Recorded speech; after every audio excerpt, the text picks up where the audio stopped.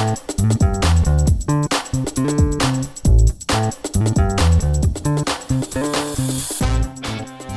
Property Podcast comes to you with thanks to our friends at Trafalgar Square Finance, leading independent specialists in mortgages and all types of property finance. Whether it's buy-to-let, development or bridging finance, Trafalgar Square can help you organise your funding for your next property project.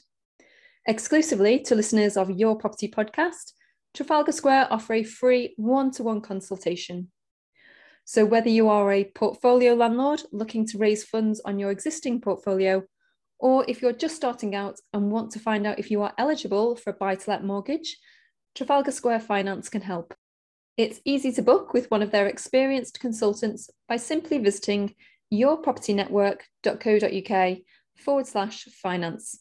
You can find this link in the show notes for more details. Hello and welcome to Your Property Podcast. With us today, we have got Louise Dell. Hi, Louise. Hi, Michelle. How are you?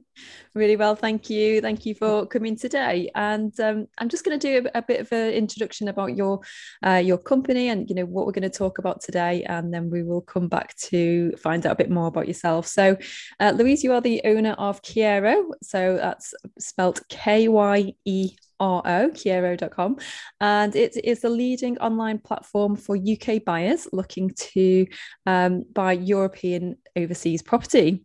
So since it was established in 2003, it has helped almost 50,000 people to buy an overseas property in Europe, and Kiero is has the largest selection of overseas property of any of the foreign property focused UK portals. So that's quite a mouthful. So basically people buy property through yourselves, overseas property. Is that right? Yeah, that's right. So we connect kind of international buyers to overseas properties. So you might be in the UK looking to buy in Spain, or you might be French looking to buy in Portugal. Okay. So it's that sort of network. We set the company up originally when my husband and I moved to Spain in the early 2000s, and we'd kind of, like most people, had enough of the rat race, wanted to escape, and moved to Spain. And very early days of the internet, no website, so you had to go from one estate agent to the other. We also made a terrible property purchase. We were a bit like most people, full of kind of excitement. We bought a plot of land in the middle of nowhere, hoping to start an almond farm, and of course it was a terrible purchase, and we got some bad and rather non-legal advice. So we saw the need. There was no websites, and there was a need to really help foreign buyers who don't know the market, don't understand the country, don't know how it all works, and that's why we set up Kiero. Yeah, I don't think you were the only one. There's a wave of people buying Bulgarian apartments and things around that time. Lots of it. Yeah, definitely. So Kiero, then, why that name? Where does that come from? Kiero. So Kiero in Spanish means I want or I love. So it's a play on that word. Right. Spanish people, when they text, instead of putting a QU, obviously they will just use a K because it's shorter. So it came from that. And yeah, our kind of mission is to help people find their sunshine, to find a property that they love, to find a new life that they love. And that's what we do. We started in Spain, and over the years we've expanded to 4 countries. So we now have not far short of 1 million properties in Spain, Portugal, France and Italy, from around about 8,000 estate agents. And we're helping foreign buyers buy in a country that they don't necessarily know that much about. Okay, so there's so you're doing both sort of British buyers in the European countries and vice versa. So who predominantly do you deal with? Is it mainly British buyers looking to move to Spain, or I can't imagine there's many Spanish people want to go and live up north in the UK. But well, I mean, yeah, we don't have those stats because we don't have properties in the UK. Right, but okay. We do have plenty of Spanish people in the UK working with us. So yeah, there are lots of that. Predominantly, I think still we've got British buyers looking to buy in Spain, but we've seen lots of changes over the year.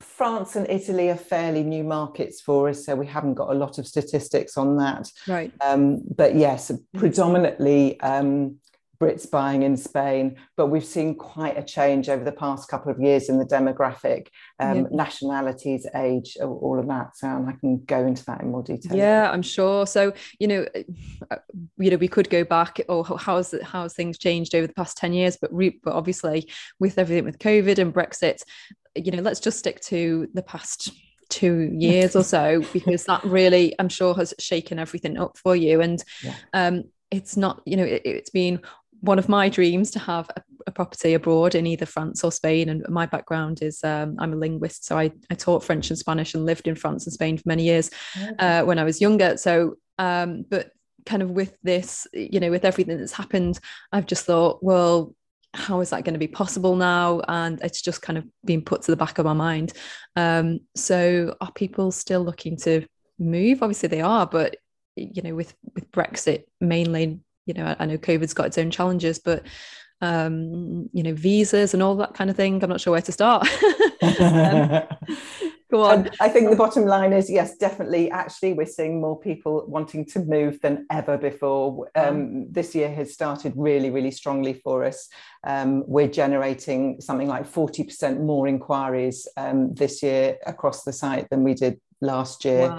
Wow. So we're getting more buyers. They seem to be more serious. We can see the different activity that they're making on the site. So they're more serious, less tire kickers. And interestingly, we're seeing actually a rise in the slightly younger age group, whereas before we had more kind of retirees.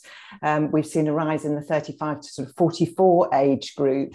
They in the past year have gone up by 42%. So a lot of people, I think, possibly gone through COVID, gone through lockdown, and when life's too short, a bit like you've just said, I've been thinking of this for years, and I'm not going to put it off any longer. And I think through COVID, we've all kind of been reviewing our lives and wondering what do we want to do. So I think we've seen some of that. January this year was up 31% on last year. And we always get a spike on rainy days. So, right. I think the other difference and thing that's happened through COVID and over the past 2 years is people have found an increased sort of flexibility in their lives, and they've realised that they can work from home, they can actually work from anywhere. So there's a whole rise of the digital nomad, and people being able to live in Spain, France, Portugal, and yet carry on working as they have been. So yeah, we've seen some of that reflected in our kind of trends. Well, I'm glad I still count as in the younger age group. So that's reassuring. There's still time. So even though people's lives have changed in the UK and they're more flexible, how does that work with the visas? Because like I say, when I was 18, I moved to France, and I was there for 3 years, and that it was very easy to do that, and there wasn't a second thought about how long I could stay there for. So how long can you live in France and Spain for now with the visas? I haven't looked into it at all. Yeah, there are definitely a lot more challenges since Brexit for the British buyers particularly, but there are ways around it. So we've got lots of information on our site. I'm going to say that first of all, because there are some complications, and there's no way. I don't understand all of it for all of the countries, and I don't want to try and I could take hours on the podcast and talking about all the details, but we've got the information on our site, so please do refer to that. Spain and Portugal, for example, do something called a golden visa. So if you spend a certain amount of money on a property there, you can automatically go and live there. So in Spain, for example, I think it's 500,000 Spain, 500,000 euros on a property, but you can buy more than one property. So you could spend less and buy a few properties and rent them out. They're also about to introduce a digital nomad visa. So for people who want to go and work abroad, it's looking like it's likely going to last for 12 months with renewal possibilities. But we're really hoping that that's going to be kind of formalized sooner rather than later. Portugal, again, they've got a golden visa. It's a different setup to Spain, and that it depends where you buy. So if you buy in low density area, you spend less. You have to spend less money on a property. All of them have got working visas as well.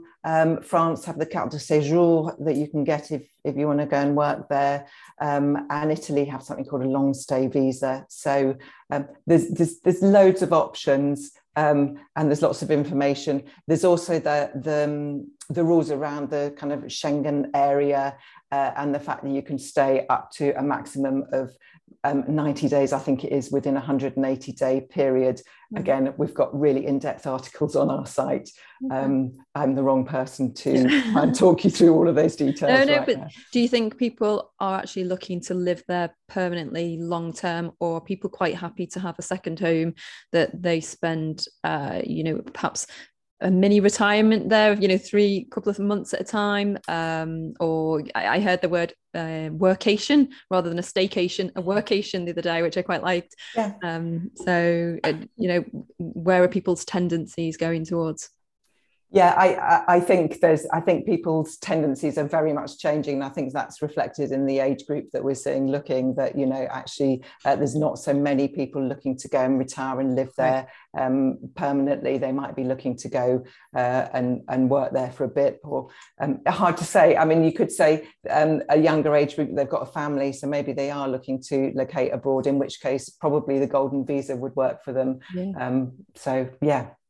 And which locations? Obviously, you're more familiar with Spain, but is it still Costa del Sol, or this kind of love affair with the British expats moving over? Yes, I mean our statistics definitely, we get more interest in the kind of traditionally sort of touristy or expat areas. So the coastal areas always are popular, always have been popular. In Spain, Costa Blanca, cheaper than Costa del Sol, but very, very popular. And the islands as well, of course, the Balearics, Mallorca, and the Canary Islands are popular. In Portugal, Algarve is about 3 times as popular as the rest of Portugal. We've seen real interest in places like Lisbon and Porto, where people are looking to probably do the digital nomad thing, or go and work abroad. Interestingly, we've seen quite an increase in Americans looking in Portugal as well over the past 2 years. It sort of started with the Trump presidency, and has kind of increased since then. So, and France is the same. The Côte d'Azur and Provence, Alpes-Maritimes is at least twice as popular as the rest of the country, and then traditional places like Dordogne. So, and presumably places that have easy access to airports as well. Yeah, I think so. And there's some people who want to be where they can speak their own language, where there's kind of an expat community, and then there are also other people who are avoiding that, and particularly want to be inland and things. So we see a bit of everything. One thing we do provide on the site, we've got a really wonderful selection of resources and advice, and that includes location guides, so we can give the buyer some advice about location, airports, accessibility, weather, climate, all of that stuff, schools, things like that.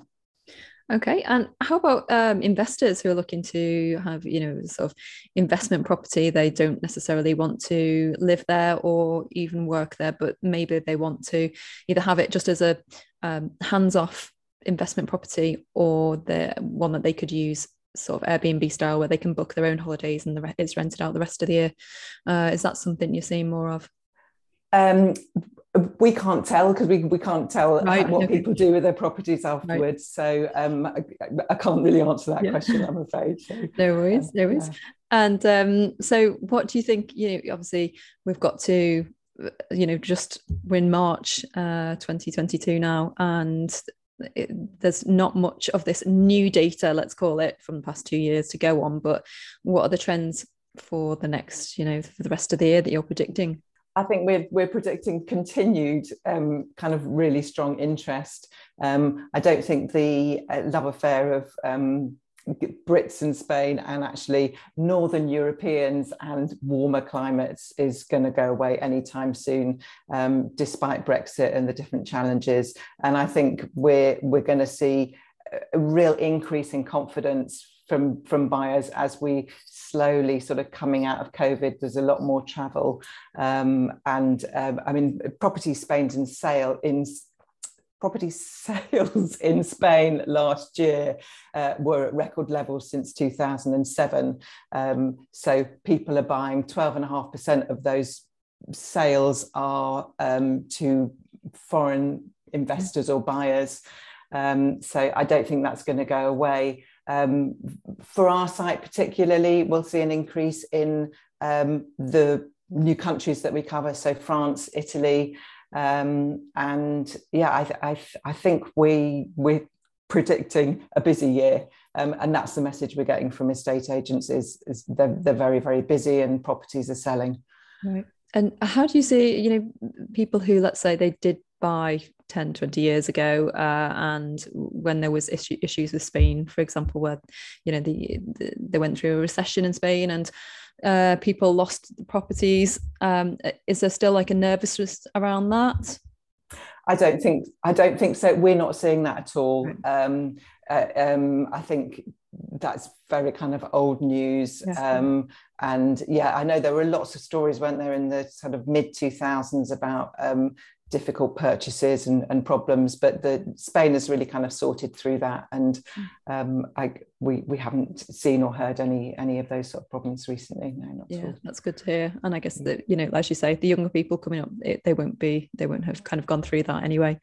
So and Spain has got, I mean, not to sort of kind of harp on about Spain, but Spain has got a really, really strong internet kind of accessibility, and the very online is quite the fast internet, put it that way. So it's a great place for kind of digital nomads, and there are cities such as Valencia that are kind of really exciting and really buzzing places to be. So yeah.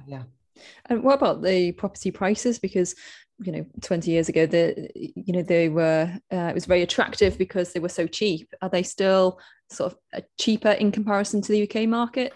Yes, yeah. I mean, we haven't seen a huge increase in price over the last few years. So I think prices went up maybe sort of 1% in Spain in the last year. So yeah, you know, compared to prices going up so quickly and so high in the UK, Spain hasn't, and is still a great place to buy property, I think.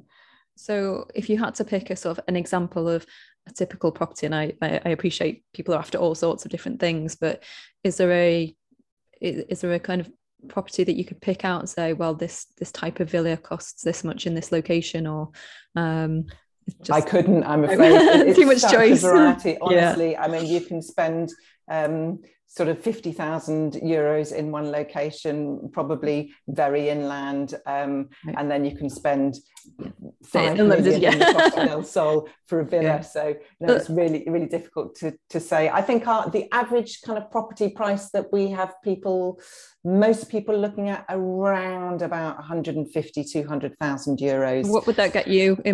So let's say they've got 150,000 to spend. Will that get you a pool or by the beach or in a decent location? It can do. It really does depend on the location. So I'm gonna throw it back at the site and say, have a look, see what's there. Do some searching. You know, you can search by price. You can search, and then you've got the location guides that give you a bit of information about that. But you know, we've got I think it's coming up for 300,000 properties at least in Spain. So plenty of choice. And you know, you can search and filter. So. Right. And dare I ask about the administration process? And, you know, buying a house in the UK is hard enough with solicitors and all that kind of thing. But, you know, when you're dealing with Spanish solicitors and, you know, foreign language, how do people navigate that? Is there any kind of support from yourselves that you can point people in the right direction? Or definitely, we've got lots of information and guides and how to buy and legal, how the legals work in Spain and France and the other countries on the site. So we've also got some interesting podcasts. So we've done a podcast with interviews with people who've already purchased. So they'll say, give some examples of how they might do it differently next time, what they've learned. They're always kind of an interesting thing to listen to. But also we did a Ask the Experts series, and there's a chat with some lawyers and things like that. So really, lots of useful advice on the site. I keep talking about Spain. Most of the content on the site at the moment that's live is about Spain, and we're about to add all of that content for France, Italy, and Portugal. And that should be live over the next month. So yeah. And do you have preferred solicitors in the UK that do they need to be able to speak the language, or do they just send it off and there's a translation process either here or in the UK and in abroad? Again, we don't work with any solicitors, so there aren't any firms that we recommend. But yes, there are definitely companies of solicitors in the UK who specialise in buying property in Spain. In the more kind of better known resorts and the coastal areas, there are English solicitors or English speaking solicitors. They're very used to it. They've been doing this for years, and all things being equal, just get a translator. There'll be someone who can help you translate. So yeah, but always get legal advice, and always make sure you understand the legal advice that you're getting. Absolutely. And how about yourself? Are you still living in Spain then? No, we moved back to the UK just after the recession. Actually, we had a wonderful time, but our parents were getting older, so it was time to we needed to be back and around here for them. And it was an interesting time for us because we had an office in Spain, so we set the company up in Spain. We had an office and a team. And after the recession, we kind of downsized. We had to look at how we were running the business, and we all went remote then. So we were in a great position 2 years ago when COVID hit. We'd been working remotely for over 10 years, so we knew how to do it. Our team is all remote, so we're all based throughout Europe, and all of us have been there, done that. So all of us have moved abroad, whether it's from Poland to Portugal or the UK to Spain. So we've got a real kind of sense of what people need and the help that they need to kind of walk them through this process. Where do you think people get stuck on? So, they've got the money, they want to do it. Okay, they might be a bit overwhelmed with all the different options, plenty of places to live, but let's say they choose one and they go forward. Do you find that people get stuck in a certain area that they shouldn't do necessarily? It's just a kind of fear of moving forward with a certain point in the process? I think there's a real fear there. I think when you're moving to a country that you don't know, with a language that you don't speak, it's very exciting, but it can also be very, very scary. And that's something we've tried to do on Kiero, is provide some information for people that helps them make the right decisions, and choose the right agents, and gather all the information that they need, so they feel confident to buy and move abroad and kind of get a sense for what it's going to be like when they do that. So yeah, I think the biggest thing is fear and kind of generating that trust and not listening to all the awful stories that you heard in the 2000s. Well, it's great if you've got case studies of people who've gone ahead and actually bought it, and might be challenging, but they've done it and they've made it happen, and exactly got the life they want for themselves. And interestingly, I think nearly all of them said their main piece of advice was just do it. If you've been thinking about it for years, do it. It might seem scary, but it's not, and make sure you get the right advice and get the right legal advice. Okay. One final question, because a lot of what we do with YPN is about creative ways of purchasing property and for example, making offers below market value. Is that something that the Spanish agents are open to or used to? Would you make an offer that's a bit more creative, or a bit of a cheeky offer? it's not something that I can advise on because I haven't really been doing that for a long time. But yeah, I mean, why not? I think the estate agents are estate agents, and a property sale is always a negotiation, I think. So yeah, why not? Yeah, why not? So, yeah, I guess it depends whether it's how hot the market is and how much you want the property. It totally depends on where you are, where you're looking, which the property, you know, because there are certainly areas, particularly on the coast, that, you know, there's a limited supply. So yeah, you need to weigh up.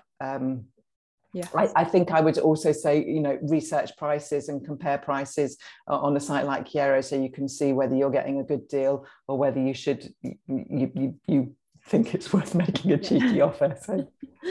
Oh well, I'm very excited. I'll be back on the top of my list now. Having a look at different places. That's it's very reassuring to hear anyway that you know, it's the dream's still on. We don't have to put that to the sidelines. Absolutely. Yeah. Well, thank you so much for your time. Where can we find out more about, you know, your on your socials, or obviously the website? Yeah, we're on Facebook, Instagram. Probably the best place is kiero.com. We've got a mobile friendly site too. And as I say, there's a whole section of Kiero, so kiero.com/guides, and you've got all the information about how to and all of the help that you need as a foreign buyer looking to buy abroad. Great. Well, I'll be filling my Instagram feed with sunny holidays abroad then. Well, thank you very much for your time, Louise. Thanks, Michelle. It's great to hear from you. And for anyone who is not yet a subscriber to the magazine, please click the link in the show notes for your first 30-day free trial. Thanks. Bye-bye, guys.